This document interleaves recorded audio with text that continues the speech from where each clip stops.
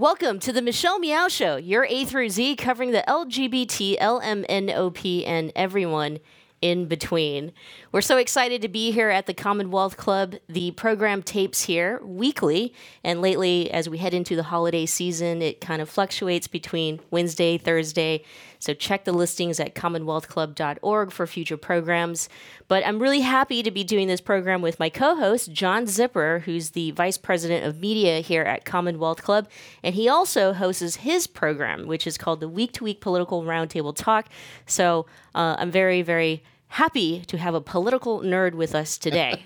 It's really going to be his show. Oh, no. Yeah. Well, we have a special guest, and I'm lucky and honored that he's here today, but I'm lucky to be able to call him a friend, and we have done some work together throughout our careers. But the last time I saw him, I sat in his office as he was terming out as Board of Supervisor for San Francisco, and I shed a tear. It was sad, but we knew that David would continue to be a force here in San Francisco. He's currently the chair of the San Francisco Democratic County Central Committee. Let's welcome David Campos to the program. Thank you. Thank you, Michelle. It's an honor to be here, and I had an opportunity to meet your wife, so congratulations. Oh, yeah, that's new. No baby yet, but yes, a wife. That's new since we last spoke. So, John, thank you for Yeah. having Glad to me have as you here. well. we have a lot of important things to cover, and we're going to try to cover it in 1 hour, but we can't let you go without at least honoring the tradition here on the program of sharing a coming out story. So, David, if you will. You know, coming out for me was very challenging. I guess it's probably challenging for everyone.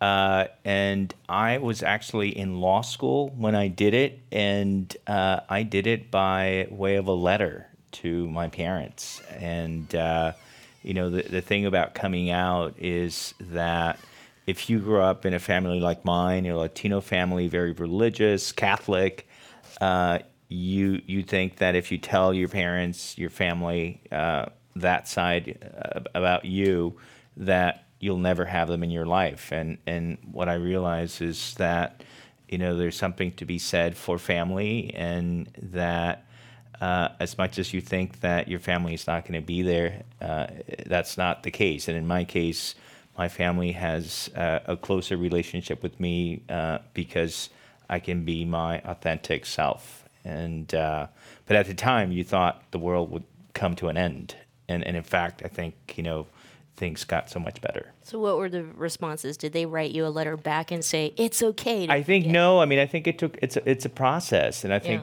you know, this is back in, 1997, 96. So it was a different time. But I think that the thing about coming out, which is what's so powerful about it, and as Harvey Milk used to say, is that it's a lot harder for you to demonize and to think of all the horrible things about gay people when you actually know someone who is gay. And I think that for my parents, they had a lot of stereotypical views of what it meant to be a member of the LGBT community, which once they saw who I was in my life, you know, it just sort of it clarified things. There's nothing like knowing someone who's gay. So they knew you. Did that change then their views of homosexuality and homosexuality? I think so, yes. Yeah. And, you know, they are as close to my husband as they are to any of their in-laws. So, you know, I think it's an amazing thing to see. Though at the time, like I said, I don't know that I thought that was possible. Well, thank you for sharing. Sure. Okay, so the election. Yeah, right. I think we start locally. I think we start Sure. with San Francisco. Yeah. The results or the outcome of Board of Supervisors, for example, that is a huge win for, I think, you know, the Liberal Party, or the liberal of all of us in the Democratic Party. Your thoughts? Well, you know, I'm very proud of the work that the San Francisco Democratic Party has done. In the audience, you have our executive director, Adam Mayes, who was an important part of all that work. And with respect to the local elections, what we tried to do was to support candidates and measures that we believe are who we are as San Francisco Democrats. And not only did we support those candidates and endorse them, but we actually went all out to work for them. And the party had the most robust program that I have seen since I've been in San Francisco. We had the typical slate card, but we had that in English, we had it in Spanish, we had it in Chinese. And then besides those 3 slate cards, we had 11 individual pieces that we mailed out.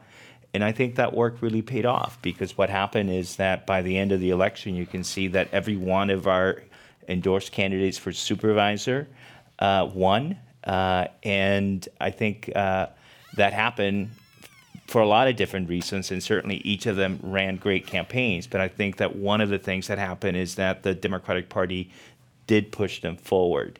And I think that because there is a sense that the San Francisco Democratic Party is more relevant to people, and they trust that party. So I'm very proud of that. And what that has created is not only a more progressive majority, but it's in many respects a super majority that transcends ideology. There are people in that supermajority that are not necessarily progressive per se, but they're people that we can work with, and who believe that San Francisco needs to take care of every San Franciscan. And I think that is a very important message in that election, not just the candidates that won, but we had a very important measure, Prop C, that was on the ballot. And Prop C was ultimately about that, this idea of, should the wealthiest city in the country turn its back on the homeless? And San Franciscans overwhelmingly said, no, we're not going to do that. I really want to dive into Prop C in a lot of ways and break it down and kind of what this means for our city. But going back to Board of Supervisors, so District 2, Catherine Stefani, District 4, Gordon Marr, District 6, Matt Haney, which is huge. It was a landslide. District 8, of course, Raphael Mandelman continued to be our supervisor for District 8, and then District 10, Shaman Walton. And when you think about these people, and you mention a super majority of progressives, my thoughts instantly go to, gosh, we just got out of a very contentious and grueling mayoral election here in San Francisco. We know the outcome of that, and we now have Mayor London Breed. How is the dynamic going to change, in your opinion? As some people had felt like, some of us in the progressive community really were disappointed in the outcome. But this being a big win for us, how is that going to change the dynamic? Well, first of all, I think that every one of the candidates that won and that is already there wants to work with Mayor Breed. Many of us did not support her, but we want to work with her. We want her to be successful. And I can tell you that if you speak to every one of the candidates that we endorse, they will say that. But it's not just they who would say that. If you talk to Hillary Ronen, if you talk to Aaron Peskin, other people, they will say the same thing. I think that the message for Mayor Breed is that in terms of policy, the people that were elected are more aligned with where San Francisco is. And on the very important issue of homelessness, that alignment is clear, and she is not where San Franciscans are.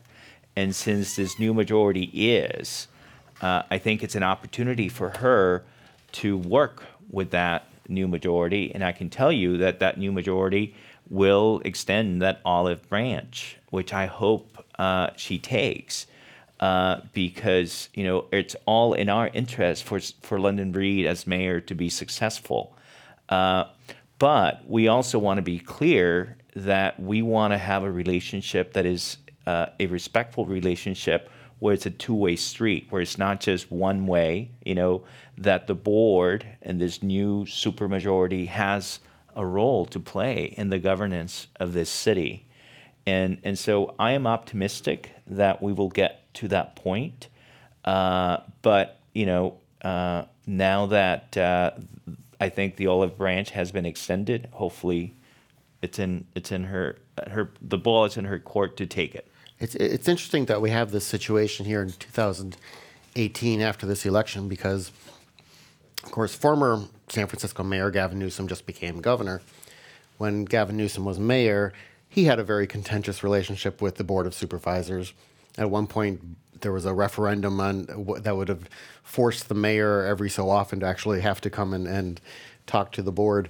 Knowing what you know about London Breed, and it's a lot more than I know about her, but so knowing what you know about her, what do you think she is likely to do different? Not what you hope she'll do different, but knowing how she deals with people or her the way she networks and what she knows of the people on the board, what do you think she's likely to do with a board that is going to have some different priorities on confronting issues that, frankly,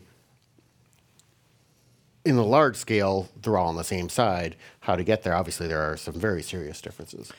I really think that it would be a mistake for me to prejudge that because, I have differences of opinion with London, but I also know that she's a very smart person. She's very capable, and I think she cares about the city.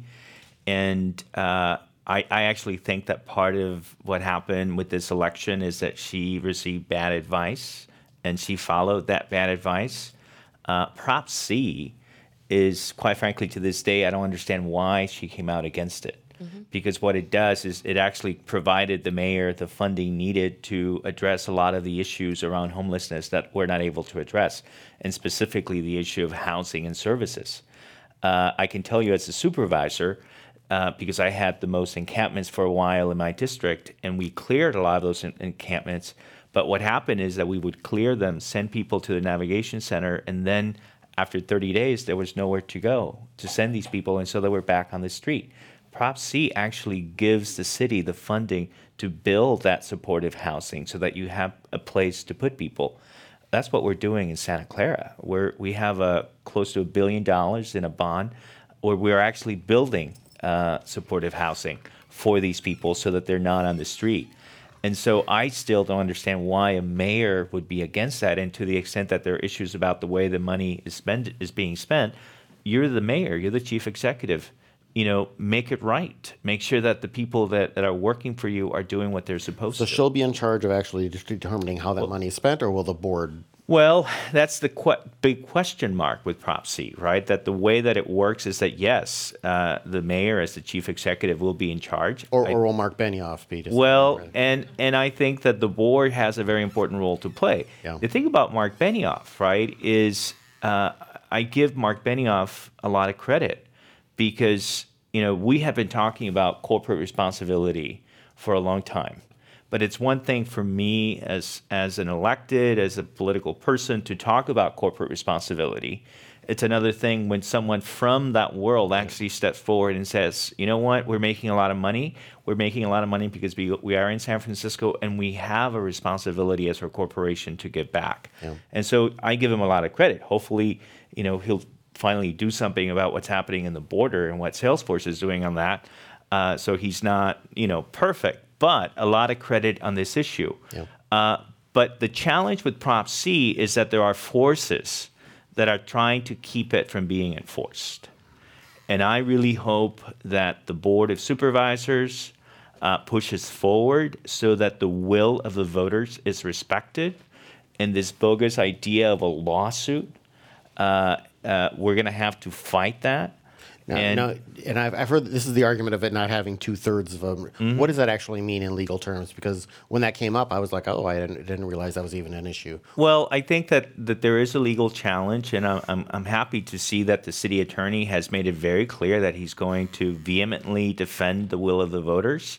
And quite frankly, what I hope happens, and what I would ask the mayor, is that she, as the chief executive, now that the voters have spoken, she should contact those individuals if she has relationships with them to say, drop your legal challenge. Because I think in the end we're going to win that legal challenge, but why spend the next few months fighting about that when we should be thinking about the most cost-effective and efficient way of actually using this money? So I hope she does that.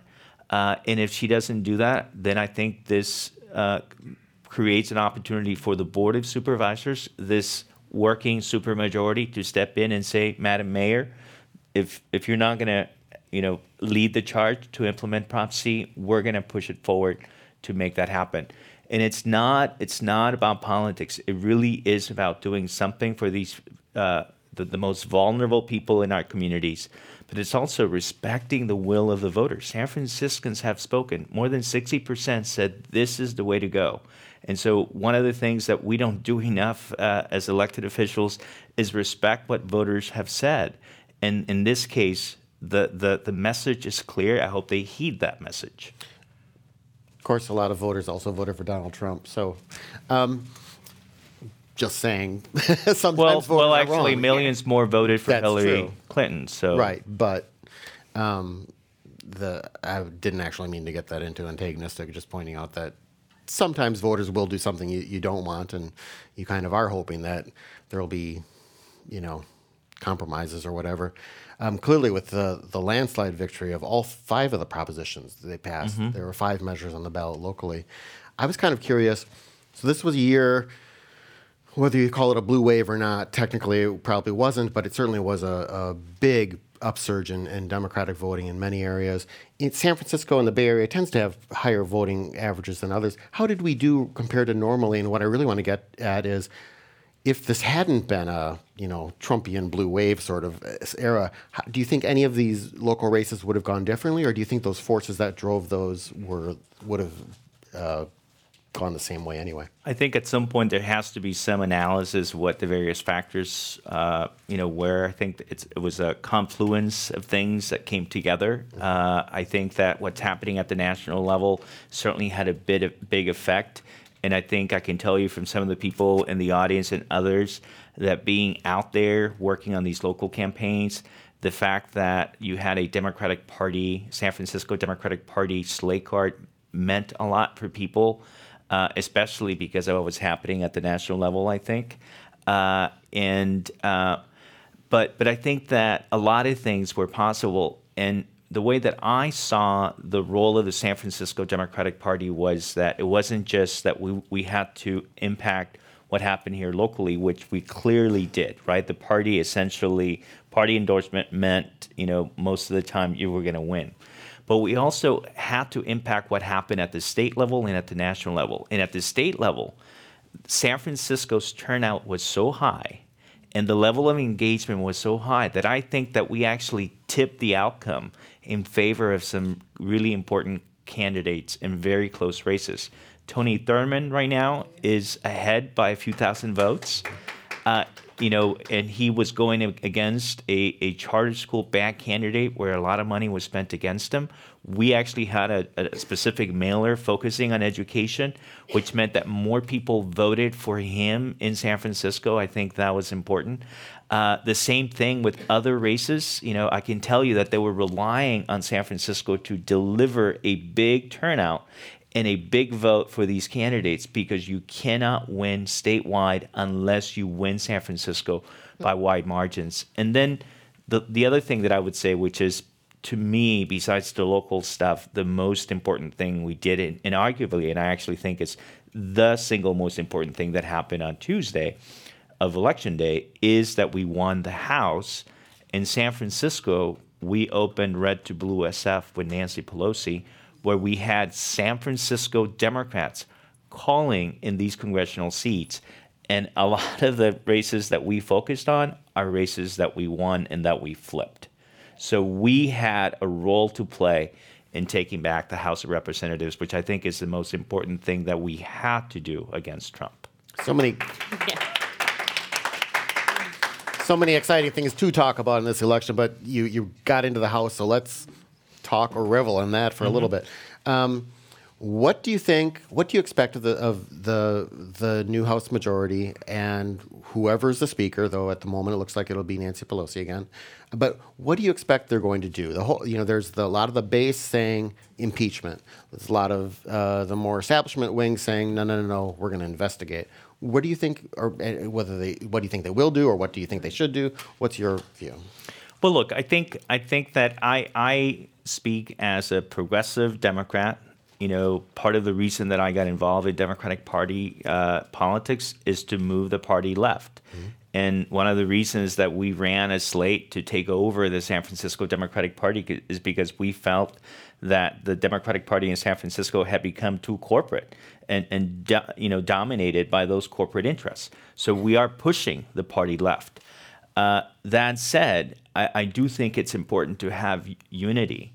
And one of the things that does bother me about what's happening, even though I don't agree with Nancy Pelosi on everything, and there are things that I think she could be more progressive on, it does bother me, right, that we have this fight, even though she spearheaded this effort to take back the House. And was successful in so many ways. And we know that because we worked directly with her to make that happen, that there is now a question of whether or not she should be Speaker. I do think that the speakership is not something that she should do for too long, but I do think that given what she did and what she oversaw, that she deserves that. You have Chuck Schumer, who lost seats, who was just voted overwhelmingly, by acclamation, to be the leader for the Senate. I do think that there is sexism involved, that when a woman does something like what she just did, that there isn't that level of recognition, and you have these 5 white men who are trying to oust her. So I hope she prevails, because I think it's the right thing to do. And when she prevails, I think that those of us on the left will have an opportunity to push so that the Democratic Party holds Trump accountable and actually pushes for the issues that are important to working people and stands up for basic rights. And one of the things that I am particularly concerned about as a formerly undocumented immigrant is what's happening around immigration. I think that what's happening with immigration is a tragedy, and it goes against who we are as a country. And we need to push back on what Donald Trump is doing, where he's demonizing immigrants. And it's ultimately driven by racism and white supremacy. And I think that we have to be the party that supports our history, our tradition as a country of immigrants. I want to add, just a couple of points to this discussion in terms of even some of our Democratic leaders moving or swinging more left. I mean, let's mention Dianne Feinstein, who has stood up for Prop C, and that was a little bit of a shock. And at the same time, even recognizing her political courage and experience when we saw her come out, fighting with nails and, claws.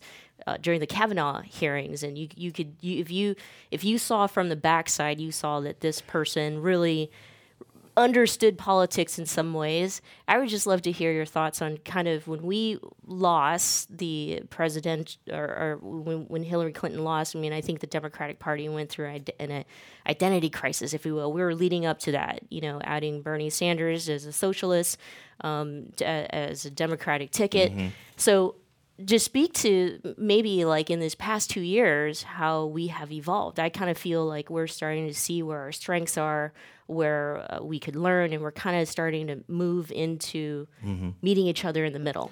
Well, look, I think that the Democratic Party is at a crossroads.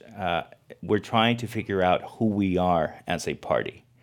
And one of the reasons that I believe we lost the presidential race and why we have lost, in the past is because we have moved away from the core principles that make you a Democrat. Because so many Democrats, so many corporate Democrats started to look like Republican. And when people have a choice between a Republican and a Republican wannabe, my sense is that they're going to choose the Republican because they'd rather have the real thing. And so those of us on the progressive side of the Democratic Party have fought against those corporate interests, not because we're against corporations, but because we don't believe that corporations should dictate policy or govern the agenda of the party. I'll be honest with you. I'm not a fan of Dianne Feinstein, and I'm glad that she moved left. But I think that part of what happened with that race it was a push against the establishment. And I'll be honest with you, I think that there is a machine, a political establishment in San Francisco and California that runs San Francisco politics, that runs state politics. And it's a very wealthy establishment that is connected to big money. And those of us who are involved in Democratic parties want to reform, in the Democratic Party, we want to reform that. We want to bring the party back to the people. And I think that it's an opportunity to do that. And what we have seen is that if you change your message and are unapologetic about who you are, and if you in turn focus that message on working people, on women, on communities of color, and especially activate those communities of color, you can win, right? And I think what happened before is that people thought that the way to winning was to water down who we were, to try to appeal to a middle that never really voted for us in the end. And I think that we are going back to who we are, to the core of what makes us Democrats. And what we have found in this election is that, you know what? That is actually a winning strategy. And that's why I think it's a really exciting time. And it's a time for us to come together and be smart. Because as much as I want to make a stand and take a principle, when it comes to Donald Trump, first and foremost, I want to win. We have to win. We have to get him out of the White House, because if we fail to do that, we will be in trouble. Look at how much damage he's already done in 2 years, right? Look at how much damage he's done.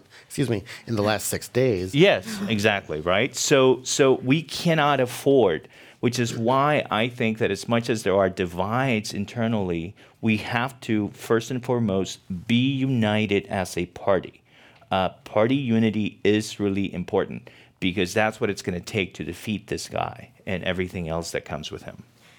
This isn't really necessarily what you deal with at the DCCC, but if you're Russia and you wanted to hurt the Democrats, what would you be doing right now? Well, I mean, I think they have a winning strategy, quite frankly, because they got their guy in the White House, and the way that the president of the United States talked about this foreign government, it's like he worked for them, and his allegiance is to that foreign government, right? And I think that there is a lot of division, and I'll tell you that it's at every level. One of the things that I'm working on down south in Santa Clara is that we're working on the census, okay? And the Trump administration is doing everything possible to make sure that there isn't a complete count in the census, and that people who look like me are left out of that count, right? And that is so important, because the census will determine funding and also political representation for the next 10 years. And what we know will happen is that there's going to be a lot of misinformation about how the census works to scare people from being involved. I mean, they did that already during the election. Scare tactics, in Texas and other parts of the country. They had eyes, on alert. And I mean, there was so much fear. And you know what? Even though their tactic has worked for a while, it's not working anymore. I was reading that Latino turnout was up by 175%. So there's something going on in this country. We just have to keep going and keep it up and be relentless. I want to go back to immigration. I think that this is a very important topic. It feels very chaotic, and we're in crisis mode right now. Even if we can't get him impeached, and if we have to go through the next 2 years before a new president takes office, we hope more lives will be destroyed, more lives will be taken, people will be deported. We're going to be, in my opinion, in a public health crisis in a lot of ways if they start getting their ways with the public charge regulations being changed, or everything else, being an anti-immigrant attitude from the administration. Your thoughts, your feelings. California is a sanctuary city. With Gavin Newsom as governor, more than likely will continue pushing for better policies around the immigrant community. But obviously, this is a nationwide issue.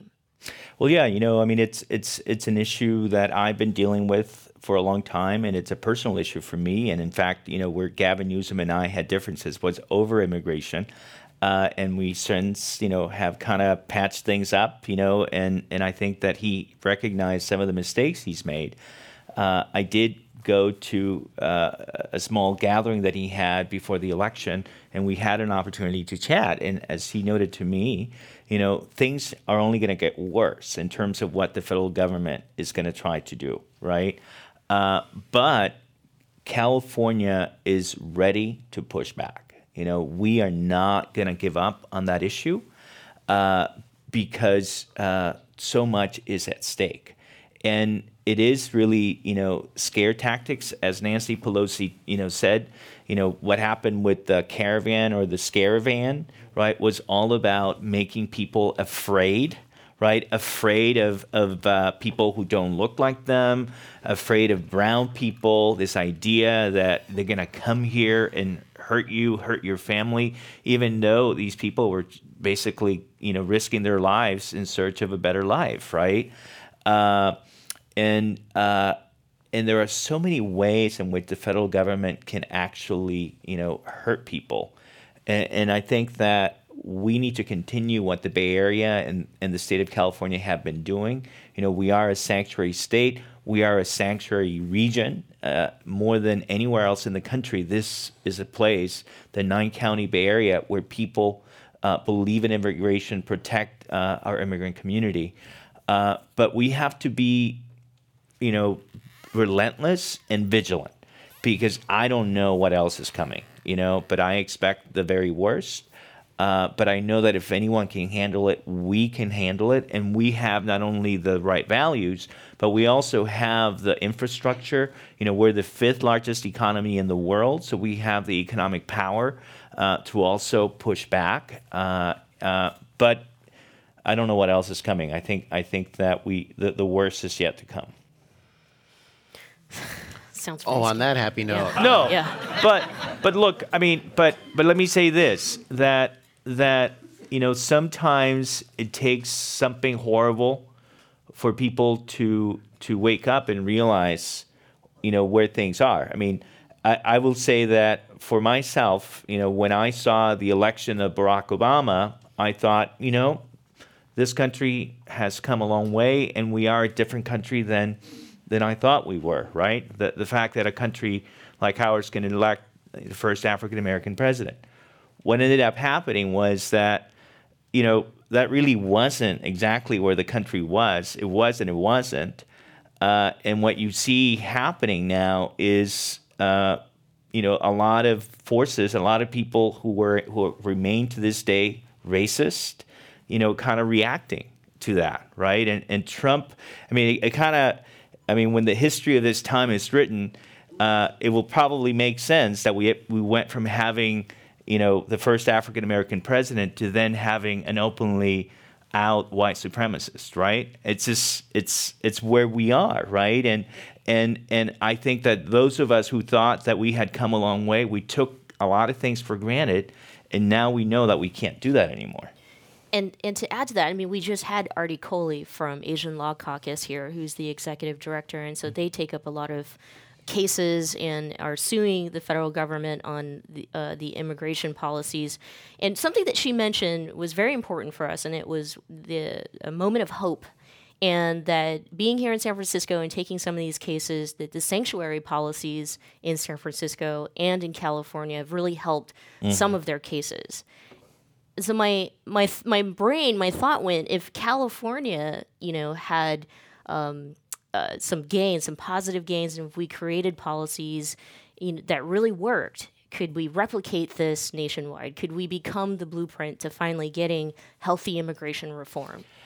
Well, look, I think what's so interesting about this attack on California, and you saw, by the way, the horrendous tweets about the fires, right? And the heartless, careless way in which he treated, he talked about the people who were dying, is that the fact is, right, that California is the envy of the world, right? Our economy is as strong as it's ever been. the technology revolution that's happening throughout the world came from Silicon Valley, from California. Places like San Francisco are innovating in ways that no one else is doing. We are the envy of the world. And we are the envy of the world mainly because of our diversity. That's what has created this prosperity, this wealth, right? And so they are attacking diversity, immigration, the very things that actually have made California so prosperous. So we're actually every day showing the country and the world how wrong Trump is, right? Because we are actually, leading this economic prosperity and recovery, which, by the way, happened before Trump got there, right? I mean, the economy was doing well under Obama. And the only difference between Obama and Trump is that we don't have, trillions of dollars in deficit because, he gave corporations a huge tax break. So we are showing the way, and not only in California, but in San Francisco. We have in San Francisco, I think, the strongest economy of any part of the state and the country. And we're very proud of that. And that doesn't happen by happenstance. I think that the values that make San Francisco are critical to our success. The diversity is critical to that economic growth. The challenge for San Francisco is that as we are growing, we are forgetting that there has to be some consideration for low income, for working people. The economic recovery and the miracle that has been San Francisco has not helped everyone, has not included everyone, right? And that's the challenge in the discussion that we're having at the local level. Who are we as a city? It's great that we have Salesforce. It's great that we have Twitter. But in the same neighborhood, we have people who are barely affording to pay rent, who can barely afford to put food on the table, and who are doing so even though they're working hard, right? I mean, look at what's happening with our hotel workers, right? Many of them have to work, 2-3 jobs to be able to afford to live in the Bay Area. And so we need, especially at the local level, economic policies that are truly inclusive, that recognize that, yes, you have to have economic wealth. There's nothing wrong with people making money, but that prosperity has to be shared by working people, by low-income people, because I don't think that San Francisco would be San Francisco without that working class, without that middle class. Taking that in a different direction, but just using that as a jumping off point about kind of some political uniquenesses of San Francisco. Back during the primary campaign between Gavin Newsom and Villaraigosa, one former mayor of Los Angeles, this huge megalopolis, that should have been a huge base of votes. But up here in the Bay Area, people really voted in large numbers. And when you kind of think about that and you think about, wow, Jerry Brown, Kamala Harris, Dianne Feinstein, Barbara Boxer, Gavin Newsom, and all these state leaders who've come from the Bay Area, and many of them specifically from San Francisco, what is it about the political culture here that enables politicians to be successful outside of San Francisco? Well, I think it's two things. First, I do think that there is more political engagement by the population, by the constituents and the voters in San Francisco. And that's a big challenge with Southern California. And quite frankly, that means that it's a lot of people, communities of color, a lot of Latinos and Latinas who are not voting in Southern California. And that has given Northern California a disproportionate amount of power. And I think that even though it's good for Northern California, I don't think that it's good for our state as a whole to have a section of the state not voting in the level that they should. The second thing, and I said this before, I do think that there is a political establishment, machine, whatever you want to call it, that is based out of San Francisco, that not only runs San Francisco, but actually runs the state. They decide, Kamala Harris is going to be in the U.S. Senate, Gavin Newsom is going to be governor, so-and-so is going to do this, is going to do that. Now, as a San Franciscan, I appreciate to some extent the fact that there is San Francisco people in those roles, but I don't think that's how it should be. I don't think that we are the kind of country, or should be the kind of country, where that happens. And so those of us who have been involved in democratic politics, at least personally, have done so because we want to fight against that machine. We want to fight against that establishment, right? Because we want to give people who are not connected to that an opportunity to thrive and do well in politics. And I think that that's how it should be, because the reality is that there is a generation that has been holding that power for a very long time. And if you look at who the players are, it's the same players, right?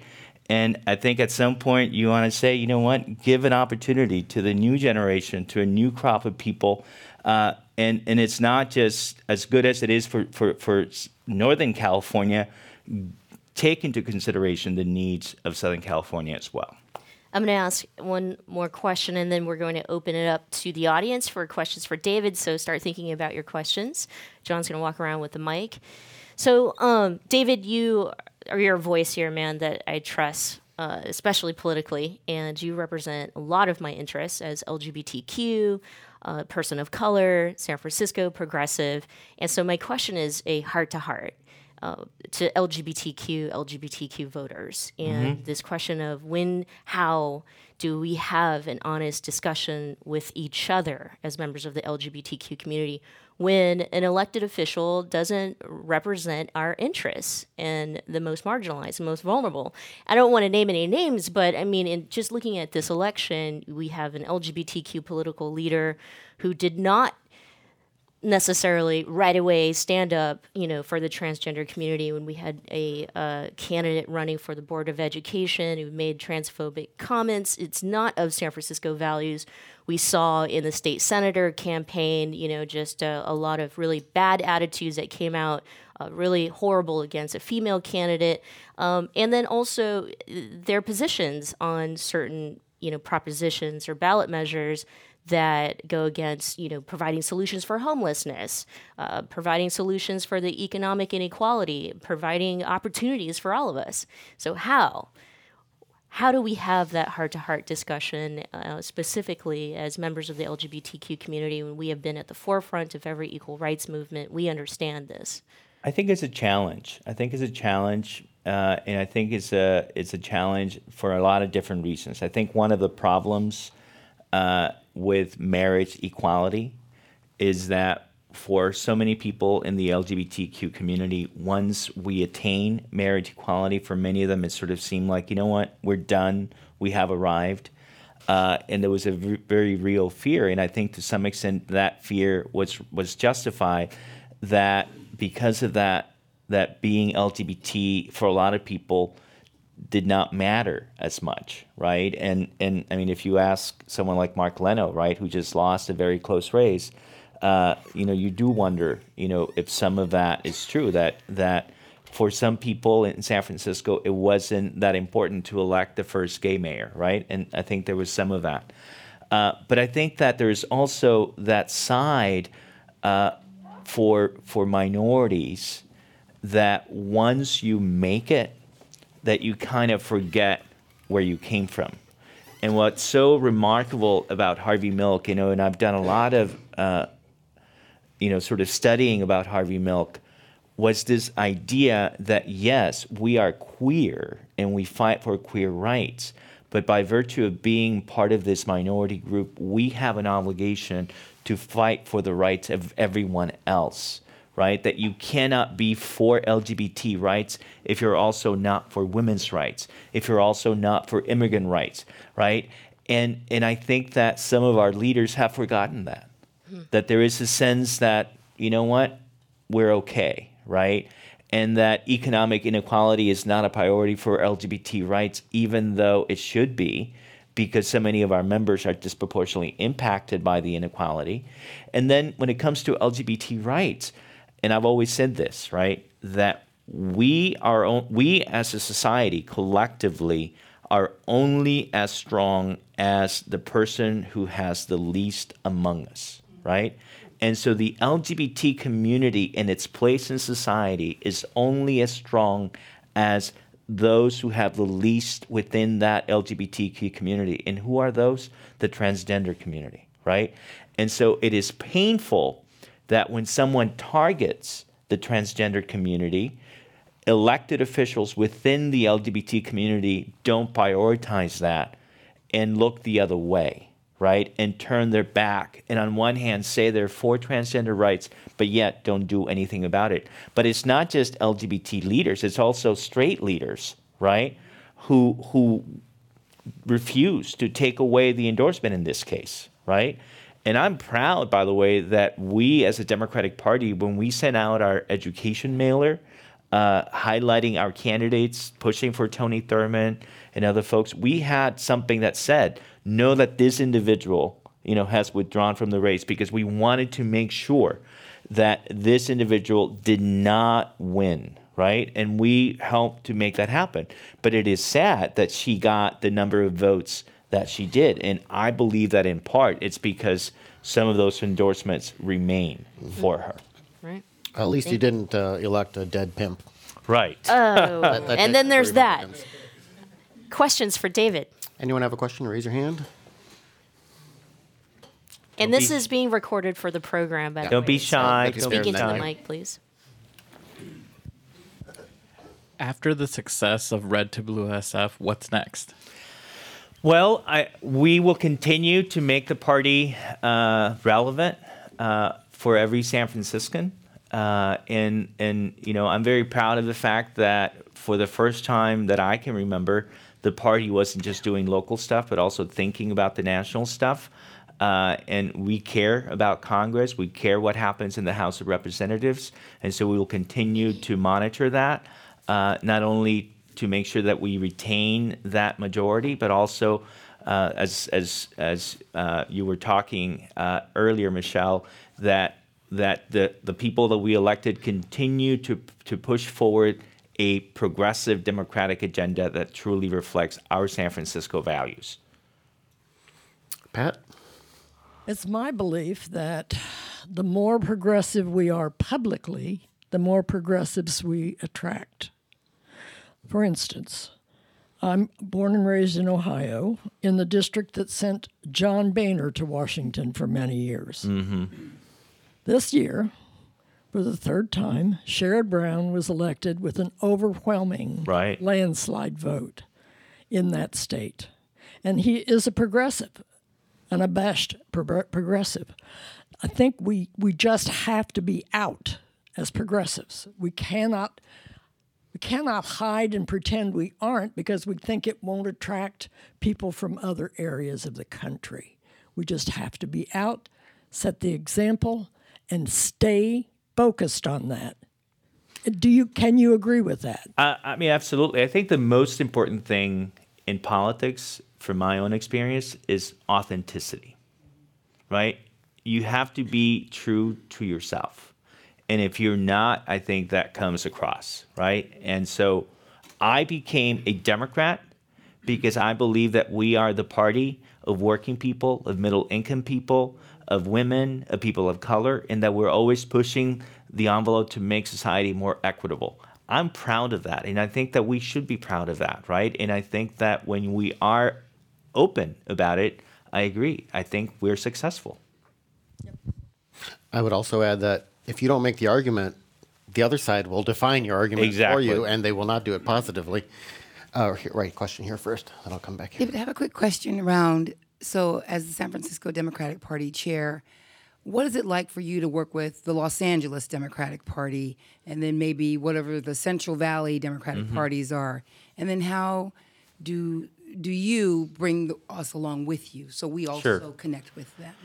Well, one of the great things about being in this role is that you get to interact with people from other parts of the state, not only other chairs, but also the chair of the state party. And, I keep reminding people, and maybe this is sort of a little pretentious of me, but I feel like San Francisco is the heart of the Democratic Party in California, right? That we are the core, that we're the ones who always come out for our candidates and for our issues. And I think at times probably people don't like that, but they also appreciate that. And I'm proud to say, by the way, and we were pushing very hard for this, that the state Democratic Party convention is coming to San Francisco this next year in March. So make sure that you're here again to highlight the very important role that San Francisco has played, continues to play, and will play in the future of the Democratic Party in California. Question back here. State Senator Scott Wiener has said that he's going to come back next year with a new version of his housing transit density bill. If he were here today, what would you ask him to include in that new version, and what would you ask him to exclude from the next version? I have known Scott Wiener longer than anyone in local politics. He and I went to law school together, so we've known each other for more than 25 years. I don't know that I necessarily think that another bill along the lines of what he introduced is what the state of California needs. I would hope that before he does that he would sit down with a lot of the people who are against the bill, who are not necessarily against the principle of building more housing. And I do believe that we have to build more housing. And I think that one of the challenges that progressives have had is that we have come across as being against the building of more housing. That's not what we're about. But you cannot just have a one-size-fits-all approach the way that he has put forward. I think that is going to backfire. I don't think that will pass, and it's not going to have the desired outcome. So before he brings something forward, I hope that he sits down with people and comes up with something that is a more joint effort that includes the various players around that issue. Go ahead. Hi, David. So voter registration has skyrocketed this year, which is a good thing, and voter turnout was very high. But here in California, even here in San Francisco, the fastest shrinking party is the Republican Party. But the fastest growing chunk of voters is not Democrats. It's people who are registering as declined to state or independent. A lot of them are young people who I think don't see the difference. What would you say to them to get them to register as Democrats? By the way, I see Keith Baraka, who is one of our vice presidents from the Democratic Party, who does great work on voter registration, who's in the audience. I would say to them, give a second look to the Democratic Party. And one of the reasons why the San Francisco Democratic Party has been doing what we're doing is to attract those young people, right? And we've had to change our ways, right? It's not just mailers. We're on social media, making sure that we engage young people in the way that they interact with the world. But look at the things that we have fought for, the principles and values that we have put forward as a San Francisco Democratic Party. I guarantee you that those values are more aligned with the other options, So I believe that it is a problem that so many folks are signing up as declined to state. And it's something that we are purposely, addressing. But I think that you can't just tell people, register as a Democrat. You have to give them a reason to vote, to register as a Democrat. And that's what we're trying to do. But if you have any other ideas, we have social events. We try to engage with young people. And one of the things that I've tried to do as chair is to appoint, new people to the Democratic County Central Committee so that they have that new energy. Not that I'm too old, but, I also know that with the millennials and the new generation that they, it helps to have people from that generation talking to them as well. In this last local election, I thought there was some really unfortunate dynamics.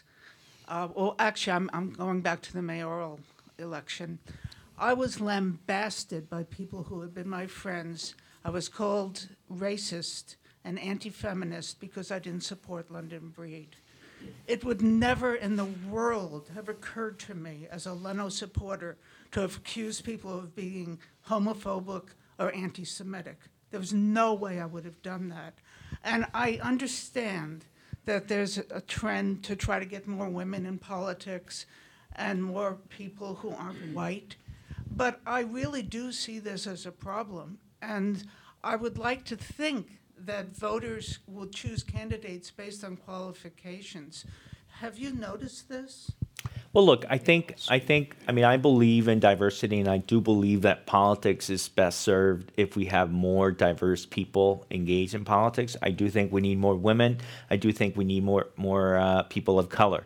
But the fact that someone is a woman or a person of color does not automatically mean that I'm going to support them, right? And one of the most appealing things, and which I think is the reason why London Breed won, is because of her personal story. It's a very uplifting and inspirational personal story. And I think we have to give credit to her for that, right? The issue that I and others had with London Breed, and as I've said this to her before, as someone who also came from poverty, who had to overcome obstacles, is not just where you come from, but what you do once you get to that point, right? And the challenge that I've had with London is that the policies that she put forward at times have not helped the very people that came from that background, people like me also, right? So I think that there has to be a recognition that diversity matters, that it's important, but it's not the be-all, end-all. At the end of the day, you have to look at where people are, right? And I am proud of the diversity of the San Francisco Democratic Party and the Central Committee, who serves. But as important as that is, that's not the end. It's also the policies and principles that they're fighting for. Anyone else? I'll let John have the last question. We have like 5 minutes left. And so my last question really is bringing it back to this election. Disappointed by Prop 10 and rent control as a homelessness issue is a crisis that's statewide, right? And then excited about Prop C because it sends a message that people, whether you're far right, in the middle, or to the left, we recognize that we need to be doing something. We need to do something. Even the mayor, when she was elected, said she's going to do something right away, and she did. She sent the poop patrol. That's the description coined by San Francisco Chronicle, by the way, not me. They ran a big article where they're like, the mayor cleans up the city with the poop patrol. But that's what she immediately did. She put money into that and cleaning up the streets in that way.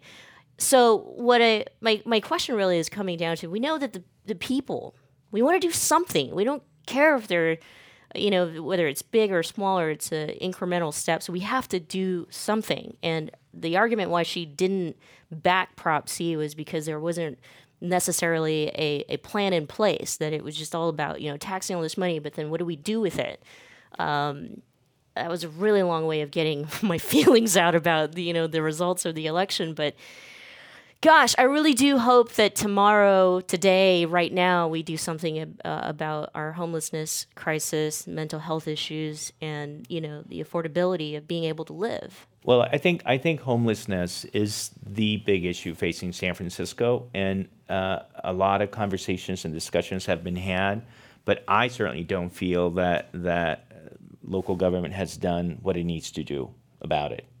And I think that this election is an opportunity for this board to play an important role with this new supermajority. I hope that they reach out to the mayor. I know they already have. And I hope that they can work together to deliver results for San Franciscans.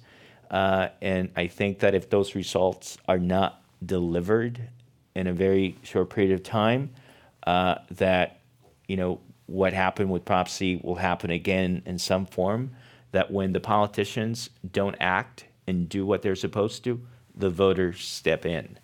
And we just had an election. We just had a mayor's race in June, but we're going to have another mayor's race next year. And I think that for the board and the mayor, they need to start thinking that, San Franciscans are people of action, and they want results. And they have an opportunity to provide those results. But if they don't provide those results, the people, I think, will step in and do what they need to do to make those results happen. Are there solid plans out there on homelessness? I mean, we've lost, 3,000 shelter beds since 2004, I think. Is that right? And I mean, in other words, just getting back to where we were way back then when homelessness was also a problem, even trying to then bite off a chunk of actually fixing beyond that and such. Are there any solid plans out there? Well, I mean, the crazy thing about homelessness, right, is that it is a complicated, difficult issue, but it's not brain surgery. We know what the answer is to homelessness. If you want people to be off the street, you have to give them a home. You have to give them housing, a place to be. And there are things that are working. I'll tell you, one of the things that is the most disappointing about what I'm doing right now is that I'm doing in Santa Clara what I wish people could do in San Francisco. We are trying to address the 6,500 people who are living on the streets of the county by actually building supportive housing for them, right? Because navigation centers, shelters are an important part of the process of the solution, but they're not the solution. They're not housing. I used to be a big supporter of the navigation center until I learned they're kicked out after 30 or 60 days. I mean, it's... So we know what it takes to solve this issue. It's housing, it's supportive services so that if you have mental health issues, that those issues can be addressed, so that if you have substance abuse issues, that those issues can be addressed. And so the city that knows how to make things happen should get this right. And I think that Prop C provides that opportunity. The problem I have is that there is so much talk and so much discussion, and yet you still see the same problems on the street. And I say this as a former supervisor. It really broke my heart that I would go to a tent, talk the person into going into the navigation center, and then 30 days later, they're out, right? It's like, how do you make that case as a supervisor, right? But unless they have a place for them to go, the same thing will continue to happen. So this creates an opportunity to make that happen. If I were the mayor, I would use this, the will of the public to say, the will of the voters, okay, let's go build that housing. Let's provide those services. And I think that the board wants to work with her to make that happen. Let's make it happen. But if we don't, again, the voters will step in and do what needs to be done. Okay, I lied. I have the last question. It's a very quick question, by the way. It's your name on the show, so you get that. Problem. Michelle can ask anything Well, she wants. I mean, thank you so much for joining us here at the Commonwealth Club and for the program and for your thoughts. It really, was so great to have you. My last question to you is, any plans? I mean, you mentioned serving as a deputy executive clerk for Santa Clara County, and of course, you serve chair for the DCCC, but you've also been in San Francisco politics. Any plans to get back into running for office? I'll tell you this. When I do, you'll be the first one to find out. I was kind of hoping that I am the first one to find out on this show right here. David, thank you so much for joining us here at the Commonwealth Club. Thank you. Thank you. And thank you to our audience. The week after Thanksgiving on the 26th, we have a big talk, the state of trans violence. And we also have another talk on the 29th. It's the 40th year anniversary of Briggs Initiative. And so Tom Amiano, Gwen Craig, and Sue Englander will be here to talk about, what we did right, what we learned from that fight, and how we can continue on with our movement. So check the listing at commonwealthclub.org/MMS for all future upcoming talks. Thank you again. Yeah.